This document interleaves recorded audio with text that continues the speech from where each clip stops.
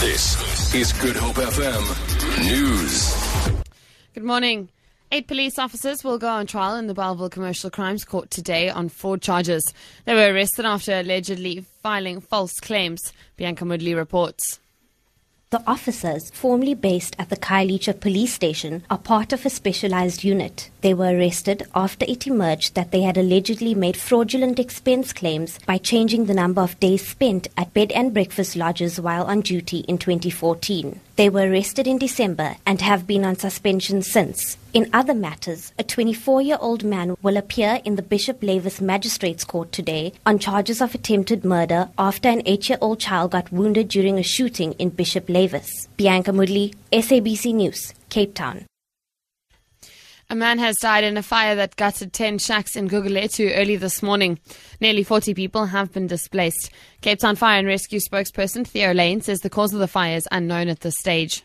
We responded to NY78 in the Gugulethu area where we had 10 informal structures that were destroyed by fire. It left one adult male with fatal burns.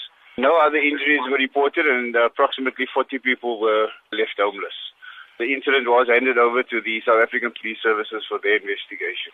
Disaster Risk Management will do an assessment this morning and see how they can be of assistance. SACP General Secretary Bladen Nzimande has warned that factionalism and alleged vote buying in the ANC could result in the implosion of the ruling party.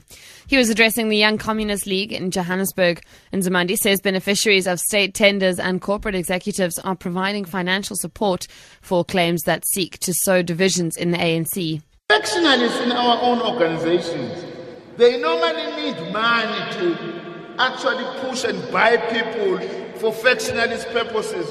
So who do they go to? They go to these corporate capturers, the parasitic bourgeoisie, the parasites who give them money so that they can capture our organizations.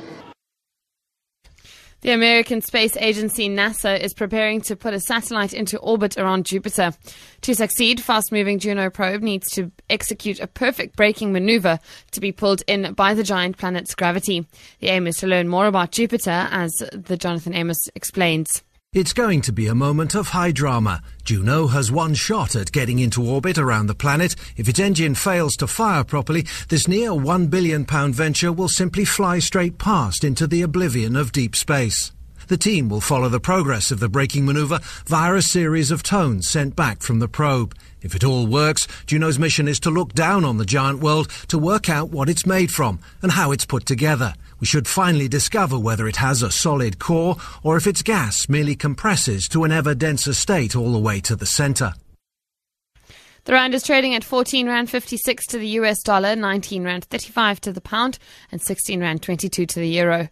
Gold is trading at $1,346 an ounce. The price of Brent crude oil is at $50.42 a barrel. For Good Hope FM News, I'm Vicky McCullum.